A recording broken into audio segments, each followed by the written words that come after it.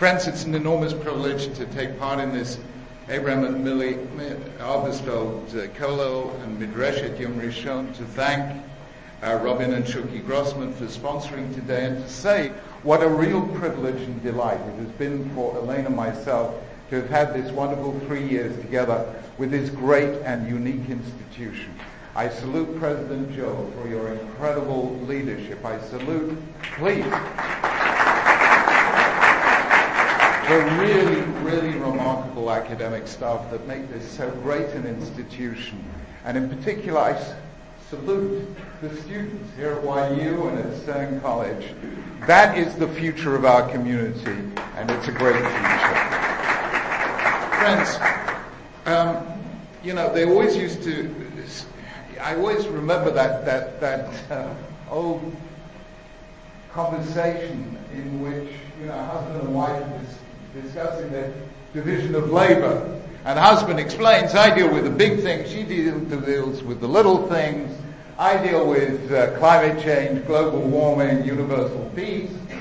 She deals with the little things, where to live, how to bring up our children, etc. And of course, the funny thing about this funny thing is Chazal already said it. Davar Gadol, the big things, Ma'aseh Bereshis, Ma'aseh Metova, the mystic visions of Ezekiel and Isaiah, and the little things, Hamad Davaya Barova. Those the debates in the Gemara, they're the little things. Now we know it is the little things that make the Jewish world. It's the attention to detail. It's the Kedusha involved in all of these things. But there comes a time when we need to give some attention to the big things. So I know on Pesach the really important question is, what Shia do you adopt for a Kezias of Mark?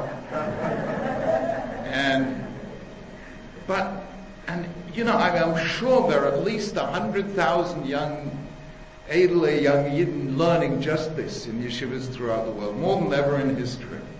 And it's good and it's important. But I just wanted there to be somewhere in the world, even if it's just in one place, where somebody asks the big question.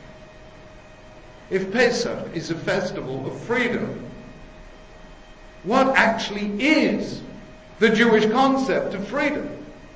Is it the same as everyone else? Is it the one shared by the citizens of Athens?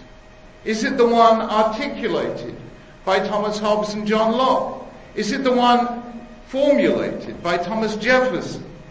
Or is there something a little bit different? Something unique to Judaism?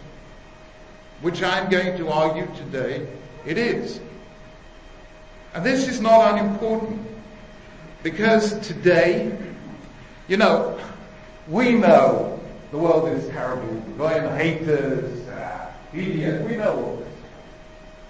But let's pause for just one moment and ask a simple question about where we stand in Jewish history. Friends, we've been around for a long time. Twice as long as Christianity, 3 times as long as Islam. And yet ask yourself, was there ever before, in the 4,000 years of history, a moment when we simultaneously had sovereignty and independence in the state of Israel and freedom and equality in the diaspora? Was there ever a time when we had both of these together? So here we are in this situation in which every single prayer that our Bubbas and Zaydas and their Bubbas and Zaydas prayed has come true. And what are we doing with it? What are we as Orthodox Jews doing in Medinat Yisrael to say what should be the Jewish state as a free society? What are we doing as participants in the liberal democracies of the West, the USA, Europe, to explain what is a free society? Is it the case that the only models Judaism can offer to the 21st century are, number one, a bold and courageous return to the ghetto and the shtetl?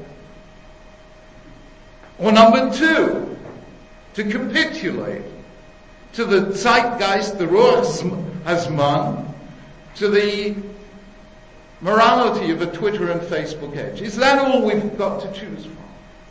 Where are we meeting the challenge of our time as to what the Jewish presence should be in the liberal democracy of the United States? And I love your presidential election. Thank you very much. I haven't seen a comedy series like this in years. But there is another Jewish voice. I know we all feel the burn, come be your comments. But there is another Jewish voice to be heard. And it has to be heard here in the States. It has to be heard in Europe. Above all, it has to be heard in Medinat Israel. And that is what I want, therefore, to do today. I want to ask, what is the Jewish concept of freedom? And let me begin with a simple question. Just remind me, because I'm still a bit jet lagged and it's early on Sunday morning. What is the Hebrew for freedom? Just remind me. Exactly. Pesach is. We celebrate the fact that God took us and they are good. At the beginning of the Seder we say, so the Hebrew for freedom is cherut. Wrong. Does the word cherut as freedom appear anywhere in the whole of Tanakh? The answer is no. What is the Hebrew for freedom? Exactly. Parshas Mishpatim, when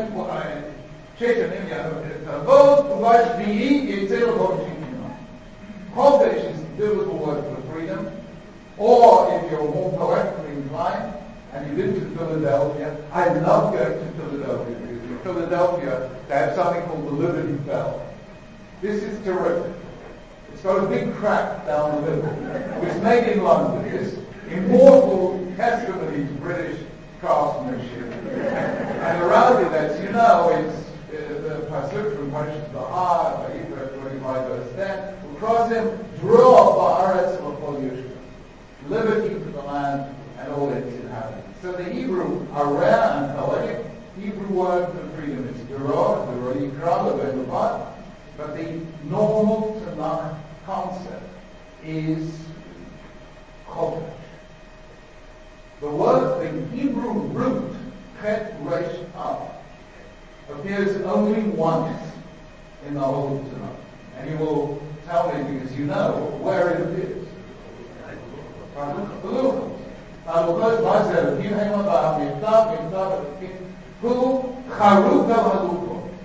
Engraved.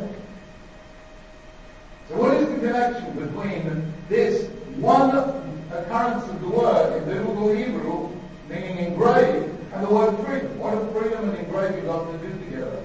It seems to me, I'm not a linguist, but it seems to me that the word chet resh tav is related to, or even the same as chet resh et, because if you remember, at the Egel Hazon, Aaron shapes the molten metal, the cheret, with an engraving tool. And I suspect that the Hebrew for the Egyptian magicians, Chartum Mitzrayim, is that these were people who knew how to engrave hieroglyphics. Possibly for magical purposes, magical installations. So we have a word that only appears once in Tanakh, although several times with a variant spelling, and it means to engrave. And what has this got to do with freedom? That is my overarching point. However, I now want to ask you a series of questions that may seem unrelated, but will take us on the journey we need to understand what freedom is. And let me ask straight away the next question. How do you tell a Jewish story? You know, I always had to work this out. I remember the BBC 20 years ago asked me to make a television program on Russia. So I'd never been. I saw that as a black hole in history. I didn't know that we could extract meaning from it. And I said to them, I will do it if I can tell the story the Jewish way. And they said, what is the Jewish way of telling a story? And I quoted to them in English what appears in 4 words in the Mishnah in Psachim. Matchil b'glut u'mesayim b'shem. A Jewish story begins with bad news. We acknowledge, we are honest, that not everything about our history has been joyous. We don't hide from the bad news. But we're Messiah B'Sheva. We always end on a note of hope. Always. A Jewish story always ends on a note of hope. B'Sheva, the good news. And that is the Mishnah Torah, which defines a Jewish way of telling a story. Now we know, and I've given it to you in, I think, source 1, that two of the first generation of Amoraim, Rav and Shmuel, differed as to what exactly that means on Seder night. And Shmuel says, the way we tell the story is, have you got it there? Right.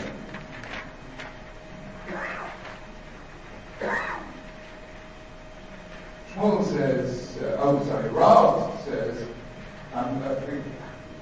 forgive me for this slightly odd code here, but Rav says,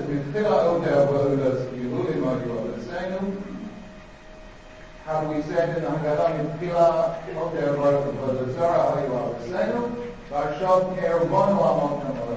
But now God has brought us close to serve Him.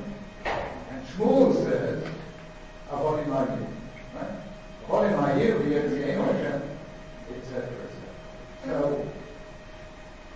that is the difference in the explanations, right? And which do we say, by the way, on Seder night? But exactly, if you could make a little shalom between two rabbis and do so, it takes a little longer. So we begin immediately after Manishtana with Avodim Hayim, the Pharaoh and Mitzrayim, the Yotzienu Hashem, the Yochazok of Israel, the Tuyah, Yulot, etc. So we do it like Shmuel, and then a bit later on in the Haggadah, we do it like Rav, with Tila, Now, when it comes to Shmuel, the explanation is simple. Shmuel is following his Shita, and Shmuel says in source 2, can you see Amar Rabbi Akiva bar Rabba, Amar Rabbi Yochanan, Kala, and Bibnul, and Lovis, and Abdul, and Moshe Mashiach, according to Rabbi Yochanan, the Mashiach, the days of the Mashiach are wondrous and supernatural. U'pligid Shmuel, Dama Shmuel, Ein Ben Noam Hazel, Moshe Mashiach, Alashibud Malachim. The only difference between now and the Messianic age is now we're under the dominance of other powers, and in the Yemot HaMashiach we will become independent again. No more Shibud Malachim. So according to Shmuel, the journey from slavery to freedom is Avodim Hayim, we were slaves to Pharaoh, and God brought us out, so no more Shibud Malachim. So Shmuel's Shita is quite simple and self-evident. What is more, Shmuel accords with the Torah itself. Have a look in source 3. There it is.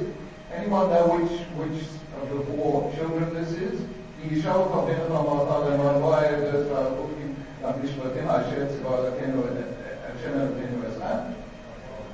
At the Papa, Martha, you should say Levincha to your child, Avodim Hayinu leParach Mitzrayim Yotzienu Hashem Mitzrayim Yotchadot. Pretty much what Shmuel says. In other words, Shmuel, his logic is simple. We were slaves in Egypt, God took us out, and he gives the answer the Torah itself gives. The question of Rav is really, really difficult. Because Rav tells us, when were our ancestors idolaters? According to Rav. Terror, he has taken us back to before Abraham. What's that got to do with Pesach? Are you with me? I mean, Pesach means we were slaves in Egypt, God took us out. What is the pre-history? What is George Lucas doing with Star Wars? You get a pre-history along with it. Okay. So why is he taking us back that far? And what is his proof text?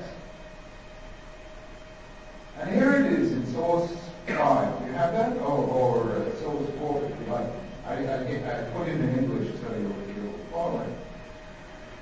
בסוף יהושע את כל שבטי ישראל, shall be brothers of Israel, Roshal, Mushafad, etc.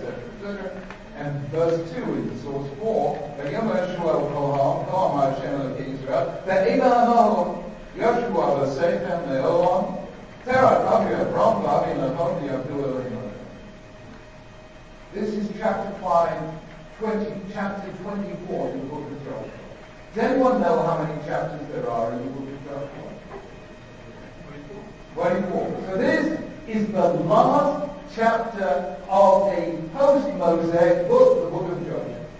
What is Rob doing? Taking us there. Sorry, when did, remember what he said? Initially our ancestors were idolaters, and now God has brought us close to his service. When did God bring us close to his service? Pardon? On Har Sinai. So why doesn't Rav say so? Why doesn't he quote the Psukim from Parashat Yisro?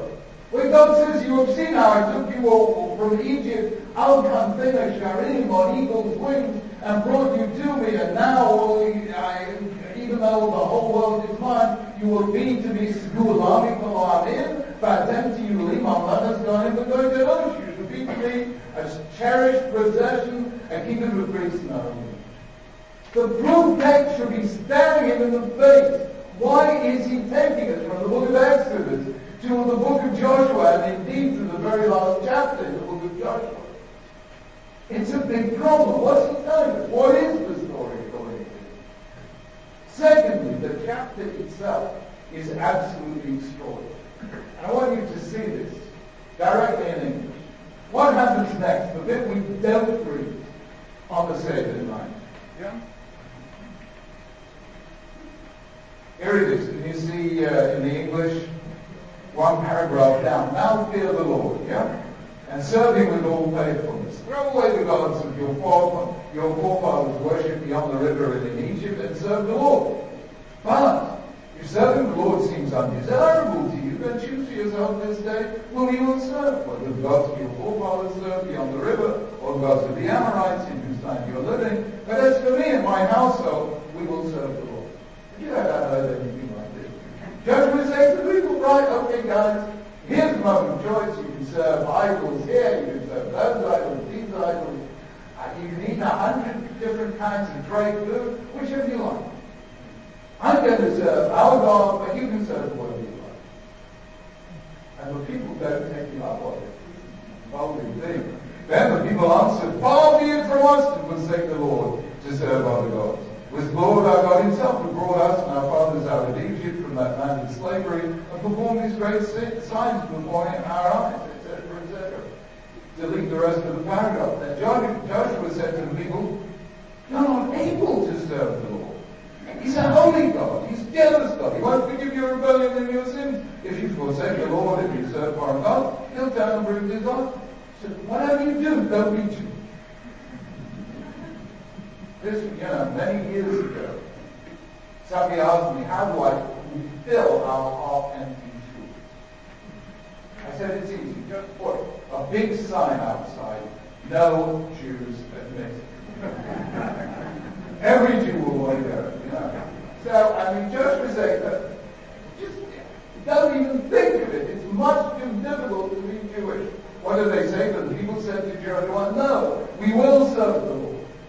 And Joshua said, you are witnesses against yourselves that you have chosen to serve the Lord? Yes, we are witnesses. Extraordinary. What is Joshua doing here? And why did Rav somehow see this as the hopeful end of the story of the Exodus? It's a very odd thing indeed. So that's my next question. What, according to Rav, is going on?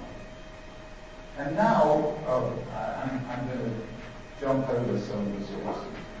And I'm now going to ask you a very, very simple question. Okay? I want you to listen carefully to the passage. V'haya ki yomu aleichem b'neichem ma ha'avodah zeh lachem. It shall be when your child says to you, what does this service mean to you? Which child is that?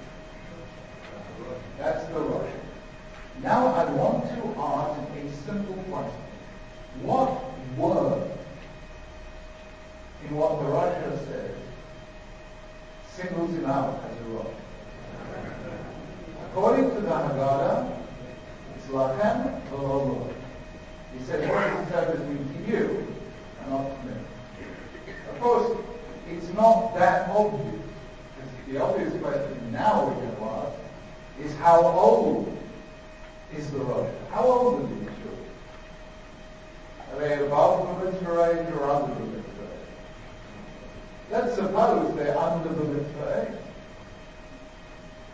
They are asking, he's asking the right question. Mom, Dad, I don't yet know what it is to do a mitzvah. I'm not yet bar mitzvah, so please tell me, Mom, nothing rotten about that. So not everyone agrees with the Haggadah. Let me give you another possibility. The Meshech Chochmah. He says something really remarkable, and that's simple as this. He says, in the case of the tongue and the case of the Chacham, the Torah says, when your child asks you. But what does it say in the case of the Rasha? They are not, these kids are not asking, they're telling. In other words, they're not interested in the answer. And that is what defines this as a Rasha. He's only asking to make fun of. He doesn't want an answer because it doesn't say, that's simple things. But now I want to show you the third possibility. I've got it in source 10. I don't know what to say. This is the Talmud Yerushalmi. And the Yerushalmi gives us another meaning altogether. And it says the following: Ben Rasha, Mahu Ma Avodah Zetzlochem, Ma HaTorah Hazeh She'atem Matrikim Aleinu Kol Shana V'Shana. It's a shlap from Pesach, right? So, what, according to the Talmud, is the key word? What? Avodah? Avodah. Hard work. Ma Avodah Zetzlochem. Why all this hard work? Now I want you to listen carefully to the Yerushalmi. And it says, Vayadidu Mitzrayim, the Egyptians turned the Israelites into slaves. V'avodah kasha, with hard work. Ekol avodatam, asher avdu odam, v'farah. All of it, that they make. What's the key word there? 4 times in one sentence. Avodah, right? That's what they suffered from in Egypt. Now, what does the Torah tell us will be their liberty after Egypt? Can you see source 11? Yeah? God is speaking to Moses at the burning bush.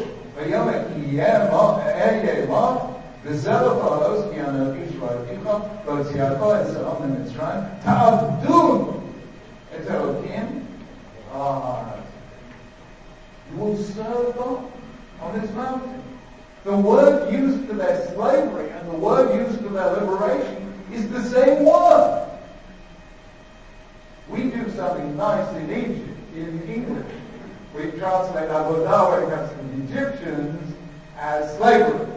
And when it comes to Avodah in relation to God, we call that service. But we forget it's the same word in Egypt. And now you can see what Yerushalmi is saying. What does the Rasha ask? Mom, Dad, how did we get here? There we were servants to Pharaoh. Now we're servants to God. It's the same thing. We didn't change the master. We shifted the deck chairs on the Titanic. There's no real difference. There we were avoiding, now we're avoiding. Out there, Pharaoh, out there, what difference did it make? We still are not free. And that is the power. According to Yerushalmi, the Russia is asking a really deep and searching question. So now, I want to ask, if we are all Choshivina, we were all still slaves. And now, we've really been set free. Does that generate a free society? If we are all free to do what we like. That's what the word proxy means. When a slave is a slave, he has to do whatever his master tells him. When he goes to a now, he has nobody to tell him what to do and what not to do. He can do whatever he likes. Is it society in which everyone can do whatever they like? A free society. What is it? What? Yeah. Ish et reo chaim. Exactly so. It will be like the anarchy, the chaos. You know, there's something in physics called chaos theory. I always believe that was discovered in order to describe Jewish life. We say, the Lord is my shepherd, but no Jew is ever a sheep. So, we're all going in our different directions, and we have that situation, which exactly so is Israel or like the last verse in Sefer Shoftim, which says, "Vayamim ha'em ein melech b'Yisrael ish hayachshad v'inav yazeh." There was no king in Israel. Everyone did what they wanted, and that is what Hobbes called the state of nature, the war of every man against every man, in which, as he famously said, life is solitary or nasty, brutish, and short. Syria, Iraq, that's what he is. In order to have a free society, collectively free, what do you need? We need law. We need the rule of law. But now tell me, does the law give us freedom? The law is a constraint on our freedom. So what do we need in order for the law to set us free? Now, Chazal had a remarkable view on this, and you all know it. It's in the next 11 verses. Famous of all passages. Number 12, famous Gemara in Shabbos. Vayityatzun hu b'tachtit ha'ar. Chazal read this to mean not they stood at the foot of the mountain, but they stood underneath the mountain. Omer avavim barachama barachasa malamet shekava avavish baruch aleim v'sahar k'digis. V'omar lahem imatem l'kavli matera mutav midlav shamtei v'rachem. Or this was a completely free choice. Like the shul president who says all those in favor say aye, all those against say I resign. That was just work this one out. What does Chazal mean? I mean, Hashem asks Moses to ask the people, do you accept? And they say, Hashem Naseh. Twice they say that, and then the third time they say, Hashem Naseh. They say it 3 times. Once in Shemot chapter 19, twice in Shemot chapter 24. What did Chazal say? How was it not free?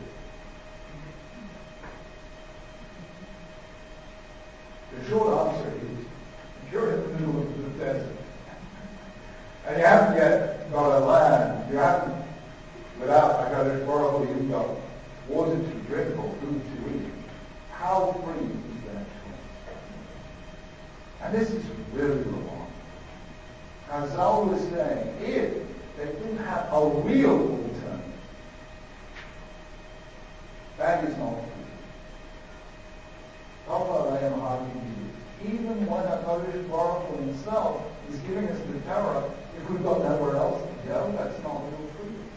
And that, of course, is why Moshe Rabbeinu renewed the covenant.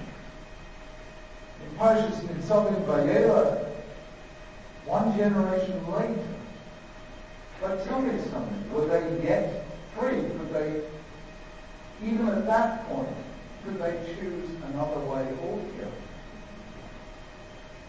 They hadn't yet crossed the Jordan. They had a lot of battles to fight, and they weren't sure, the Meradim or any guy, that they could win those battles. They needed Hashem, even to get across the river, let alone to win the battles and inherit the land. So when was the first moment that they could be said to be free in accepting or rejecting the Torah? Pardon? No. That's what the Gemara and Shabbos says. That was the extreme case. That was the most extreme case. But the first case was once they entered the land and conquered the land and settled the land. And that is why Joshua assembles them in chapter 24 at the end of his life and says, Hebron, now you can make a free choice to accept Judaism or reject it, because you've got the land, you've got everything you ever wanted. Now you have a free choice. And look how he insists that they have a free choice. He doesn't tell them, serve God. On the contrary, he says, serve anyone you like. I'm going to serve God, but you can do whatever you like. And they say, no, we want to serve God. You've been so grateful. And he says, but you can't. It's difficult. You get angry if you break it. And they say, no, we still want to. And he says, really? Are you willing to stand by that? And you witnesses to yourself? They say, we are. And now you understand what the drama is according to Rob. This was the first moment they were really free. Not when they left Egypt, not when they crossed the Red Sea, not when they were still dependent on Hashem for water from a rock, manna from heaven, and deliverance from all their enemies. It was only when they entered the land, settled the land, that was when they were really free. And that is why Rob gives us this definition. And those are fun. Right? Even with that's indeed the extreme case was in the first great age of anti-Semitism. But there's every reason not to be ashamed. And still they say, we will, the Hebrew, even worship Hebrew, but that's the extreme case. That's what the Gemara in Shabbos says. But I'm now telling you the first case. And that, according to Rav, is what freedom is. And of course, that concept of freedom defined freedom in the modern world. This is what Thomas Jefferson meant when he wrote in the Declaration of Independence that government derives its authority from the consent of the government. That is John Locke's and Thomas Jefferson's version of freedom. Already understood by Chazal in the days of Gemara, already understood by Rav in the 3rd century. That to be really free, we have to have a real, genuine existential choice. Shall we or shan't we be governed by his laws? Freedom means I am subject to laws to which I gave my free consent. That is the concept of freedom. As it emerged in the modern world, you know why it emerged in the modern world? Because after the great wars of religion, following the Reformation, people sat down and read Tanakh. You know, this is why freedom was born in the 17th century, because of one Christian called John Calvin in Geneva who read Tanakh and made all his contemporaries read Tanakh. And that is what, if you read John Milton, if you read Thomas Hobbes, if you read John Locke, if you read Spinoza's Tractatus Theologica Politicus, all of them are focusing on Tanakh. They are not defining their freedom in terms of Plato's Republic or Aristotle's Politics. They are basing their principle on Tanakh. Even Thomas Paine, we're going to talk about but even Thomas Paine begins, that common sense, the pamphlet that sold more than 100,000 copies in the beginning of 1789 and 1776 and caused him to be called father of the revolution. If you read Thomas Paine, he's quoting on page 1 and 2 and 3 from Tanakh.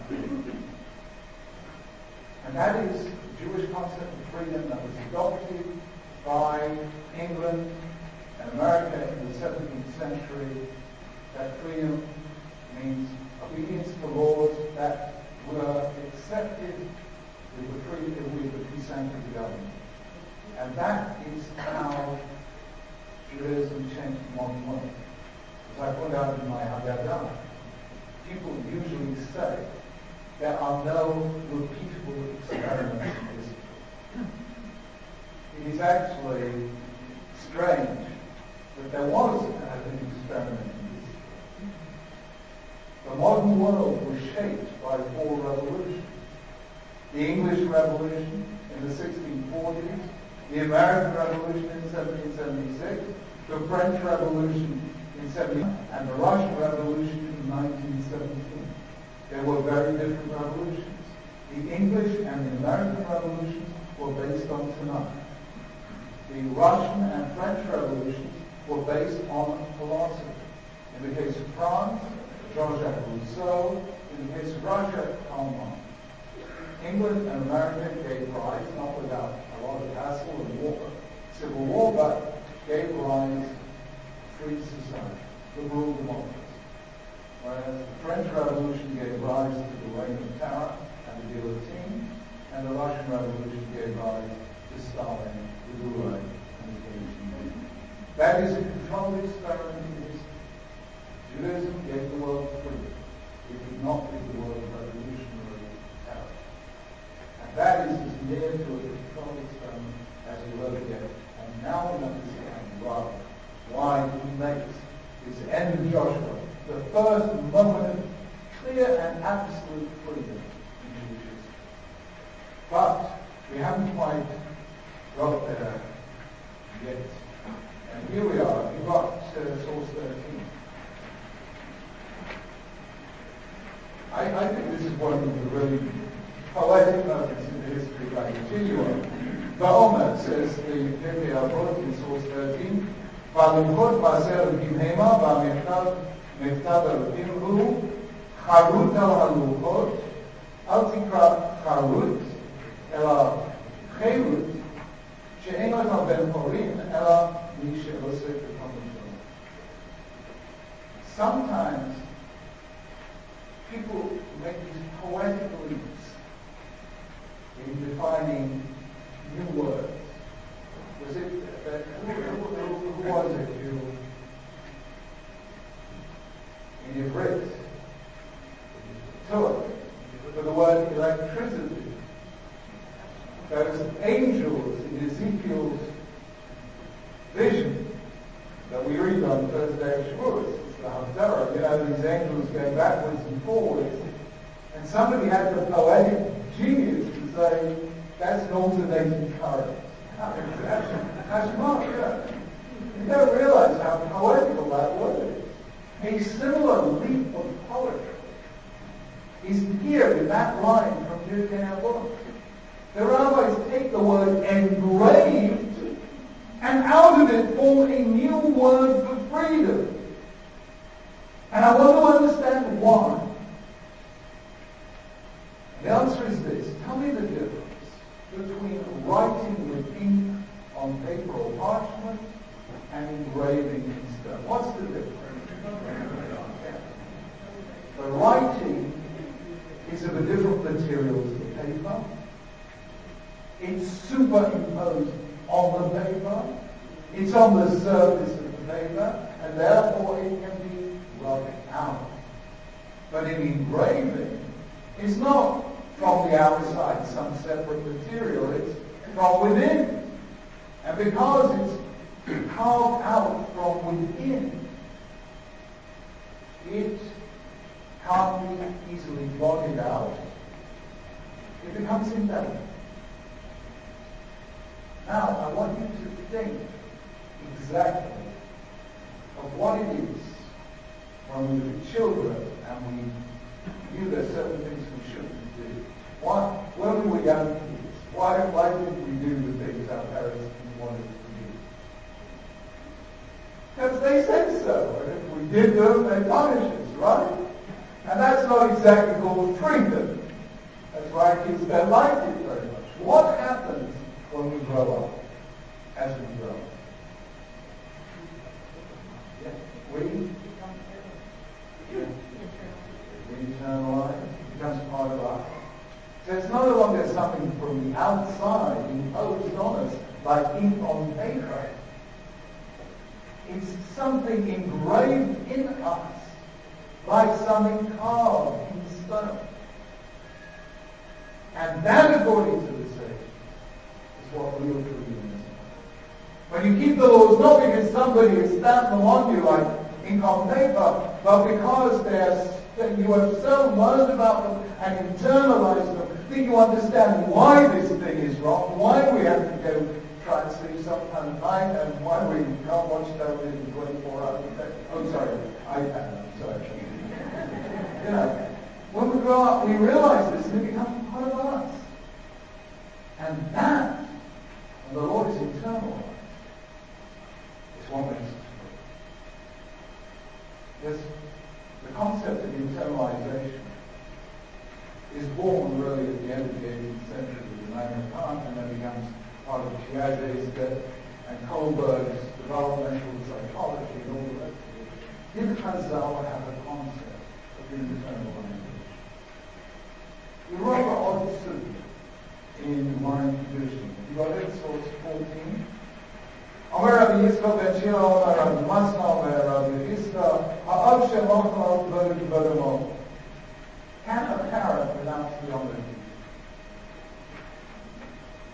The children are supposed to honor you if you say, chill, relax, it's okay. Are you allowed to do that? Right? The Gemara says yes. If you renounce your honor, you're entitled. Okay? The Gemara now asks, can a rabbi renounce the honor? So the Gemara says, yeah? Have you got it? If he renounces his honor, he doesn't have to do it. He's still got to stand when he comes in the room, he's still got to obey and say, Rabbi Yosef, Rabbi Yosef says, no, even a rabbi can renounce the honor due to him. And we want to know why he says this. And he brings a most peculiar proof.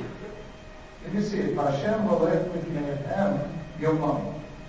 Tell me, does the most important person at a meeting arrive first or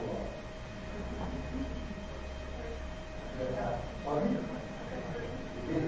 I'm sorry, I've got a real cultural problem. You don't have a royal family. When does the queen arrive? She was arriving. So the Torah tells us that as the Israelites were going through the desert, Hashem went in front of them in a pillar of cloud by day and a pillar of cloud by night, whereas the Kodesh Baruch Hu is our king, Avinu Malkeinu, where the king comes last. So when he went first, he was being mochal further. He was renouncing the honor he did. And if God can, we can. So tomorrow, in the name of Rabbah, says, what kind of comparison? Also, the Kodesh Baruch Hu will delay you, the Torah delay you, you can only renounce what belongs to you. Now, God owns everything. He owns the world, he owns the Torah, he can renounce. But a Rav, does he own the Torah? It's Hashem's Torah, it's not his Torah. So you can't compare the two. The Gemara then says, what is it? Hada Amarova in Torah delay. Exceed the Zarasar Yagya and Ron Koran. Robert changed his mind. Because it says in Psalm 1, in the Torah Hashem Chetzo, U'V'Dorato Yagya Yamon Koran. It begins by calling it God's Torah, then it calls it his Torah, which Chazal understood as the rabbi's Torah. In other words, when we begin to learn Torah, it's like something external to us. God is imposing a law on us. It's Torah Hashem. But once we really, really learn Torah delayed, it becomes ours. And if it's ours, we can renounce it. And that, what Rabbah is telling us in the 4th century, is internalized. It begins as something external, Torah Hashem, and it becomes internal, our eternal. And that is what Josephus calls it. Now, Josephus was not a great Talmid Chacham, he was a great historian, but he was not a great Talmid Chacham, and therefore the language he uses is absolutely fascinating. It's on the last page of the book. It's in source 16. Josephus says in the first century, should any one of our nation be asked about our laws, he will repeat them as readily as his own name. The result of our prior education in our laws from the very dawn of intelligence is that they are, as it were, engraved on us. Note what Chazal did when they coined the word chirut. They were telling us a new concept of freedom. Freedom isn't just the freedom to be bound by these laws rather than those laws. That's how Rav understands freedom, the freedom they had in the days of Joshua. Real freedom means that I so study and understand and internalize the laws that they are what I want to do. Now my will and the law are one and the same thing, and that is real freedom. That is the freedom for which Chazal had to invent a new word, chirut, from the word charut, because these laws have been engraved on our hearts. And when that happens, we really have resolved the conflict between freedom and order. So what Chazal is telling us is one step beyond Lot and Jefferson. Consent to the government. Chazal is telling us that there's something to do. Education. When we educate our children, Judaism is the only civilization in the world where we expect every one of our children to become a constitutional lawyer. You know, where else do they study the laws the way we study the laws? We want our kids to really internalize it. Not do it because Hashem tells us to do it, because that's how we flourish in the world God created. Here is a recipe for life from the designer of life, from the creator of life. That is real freedom. And therefore, if you want real freedom, you have to do it through education. Now, we find this said in one place in Tanakh, in an extraordinary passage which Jews tend not to read very much. And I want you to read it. It's not unimportant.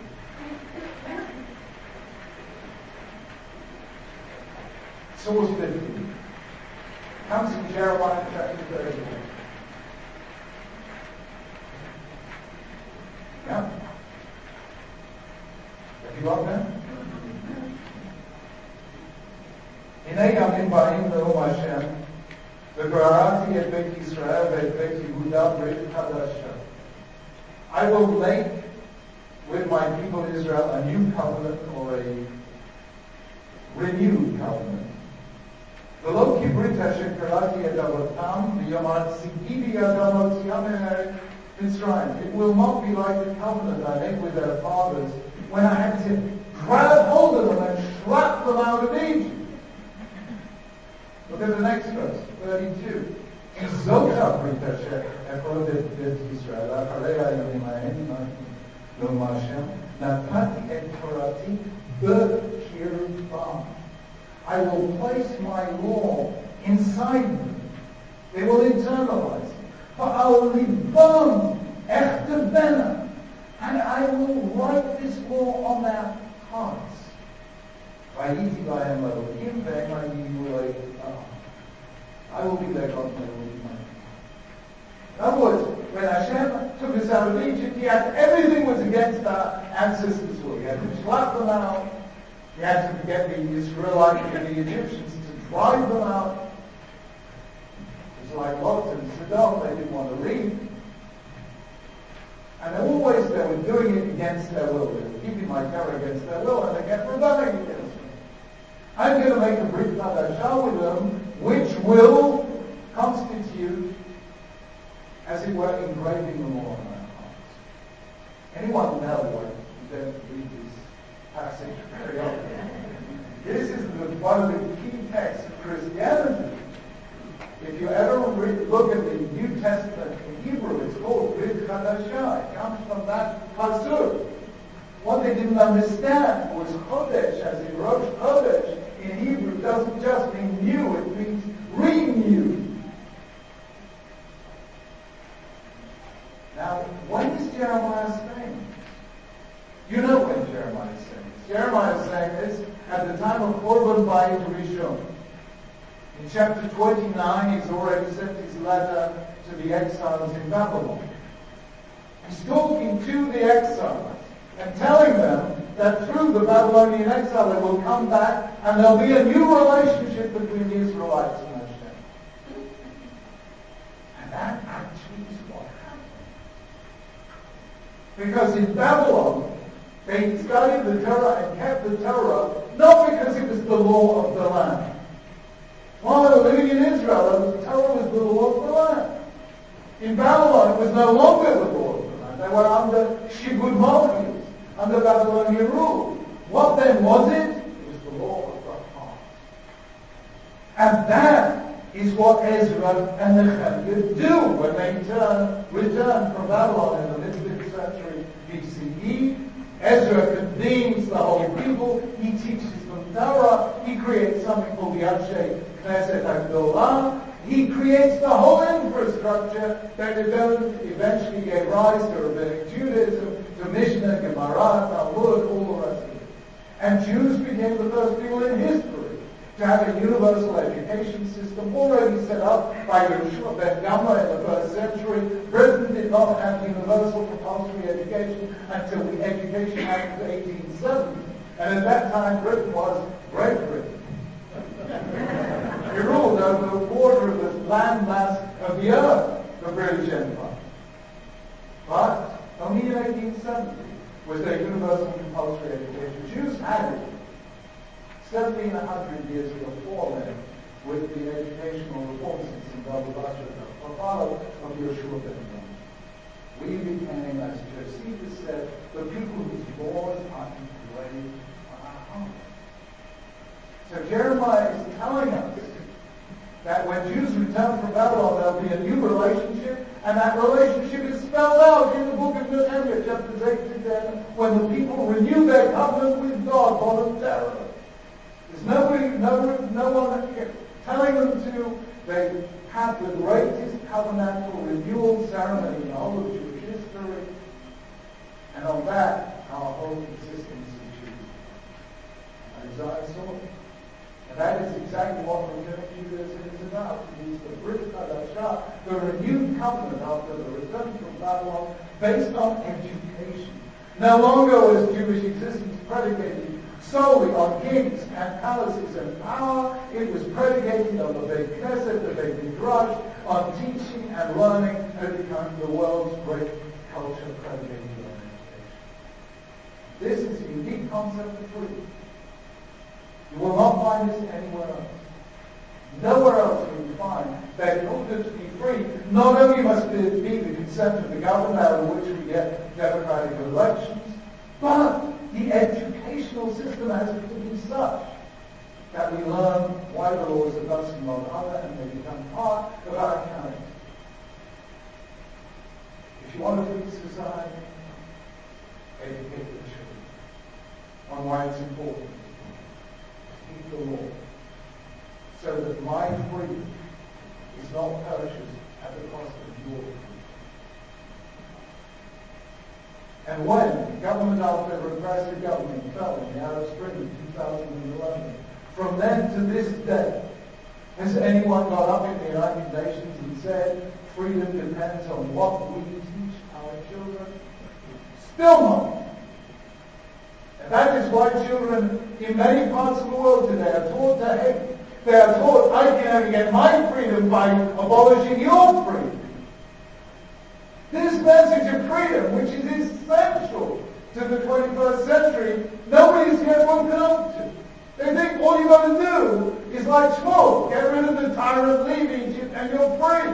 But Rav told us, and more than that, Chazal told us you need a lot more. Because you get rid of the tyrant, all you do is create anarchy, which is a prelude to a new form of tyranny. And the world still has not woken up.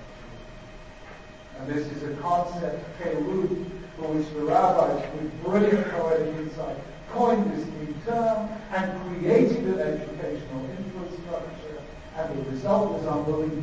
You did not need the coercive power of the state to get people to keep the law. You know what Levi Yitzchak the Berdichev said? Listen to this.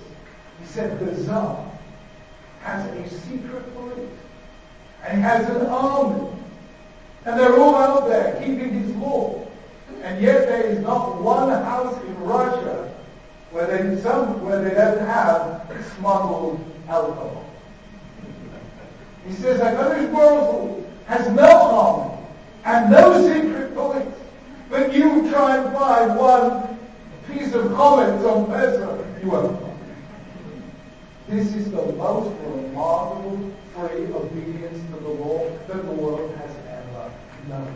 After 2,000 years in exile, we kept the law, not because anyone was telling us to, not because there was an army or a secret police, but simply because we knew it was engraved on our hearts and in our souls. What a message to the world. What a message the world needs right now. I hope I've explained to you all the answers. Why Chazal needed a new word. Why Rav insists on quoting the last chapter of the book of Joshua, and why the question of the Rosh was a real question, but the answer is a real answer as well. And that, I hope, will get us to understand that Judaism still has something to say to the world about a concept that has bothered the philosopher since the beginning of time. The way the Torah defines it is the big problem of humanity is how we reconcile freedom and order. The generation of the flood had total freedom, but there was also total chaos, like Himalaya Haaretz, Hamas. And the world was filled with violence. Exactly as it is in Syria, in Iraq, in Somalia, in Libya, in Yemen, in South Sudan, but chaos. Like Himalaya Haaretz, and a world filled with violence. The alternative, Egypt, has order, but no freedom. And that's what you have in Iran, the Theocratic Republic of Iran. That's what you have in North Korea. You have order, but no freedom. And therefore, to combine freedom and order is the biggest challenge humanity has ever faced. And we have a message to you. Friends, I end where I began. Sometimes you have to ask new questions, not just the legal. Because here is this moment for which all our ancestors prayed. Sovereignty and independence in the state of Israel. Equality and freedom in the diaspora. Now is the moment to do what Moshe Rabbeinu told us to do. Show the world, this is your wisdom and understanding in the eyes of the world. You're my witnesses. You are my ambassadors. We want young Jews, young Jewish men, young Jewish women to go out into the world proud and confident as Jews, knowing that we can hold our head high on any civilization anymore. To go and be Hashem's ambassadors, and to be with Hashem Shemayim Yerah. To sanctify His name, whether in business or in law or in teaching or in science, in whichever field. To go there and bring a fragment of the Shekhinah out into the world that so badly needs. And that is what this institution is about. Friends, we've learned a little about the unique concept of freedom. Now let's go and show that without any secret we can have what I have shared this summer. go out there and be a source of pride for Hashem and a blessing to the world.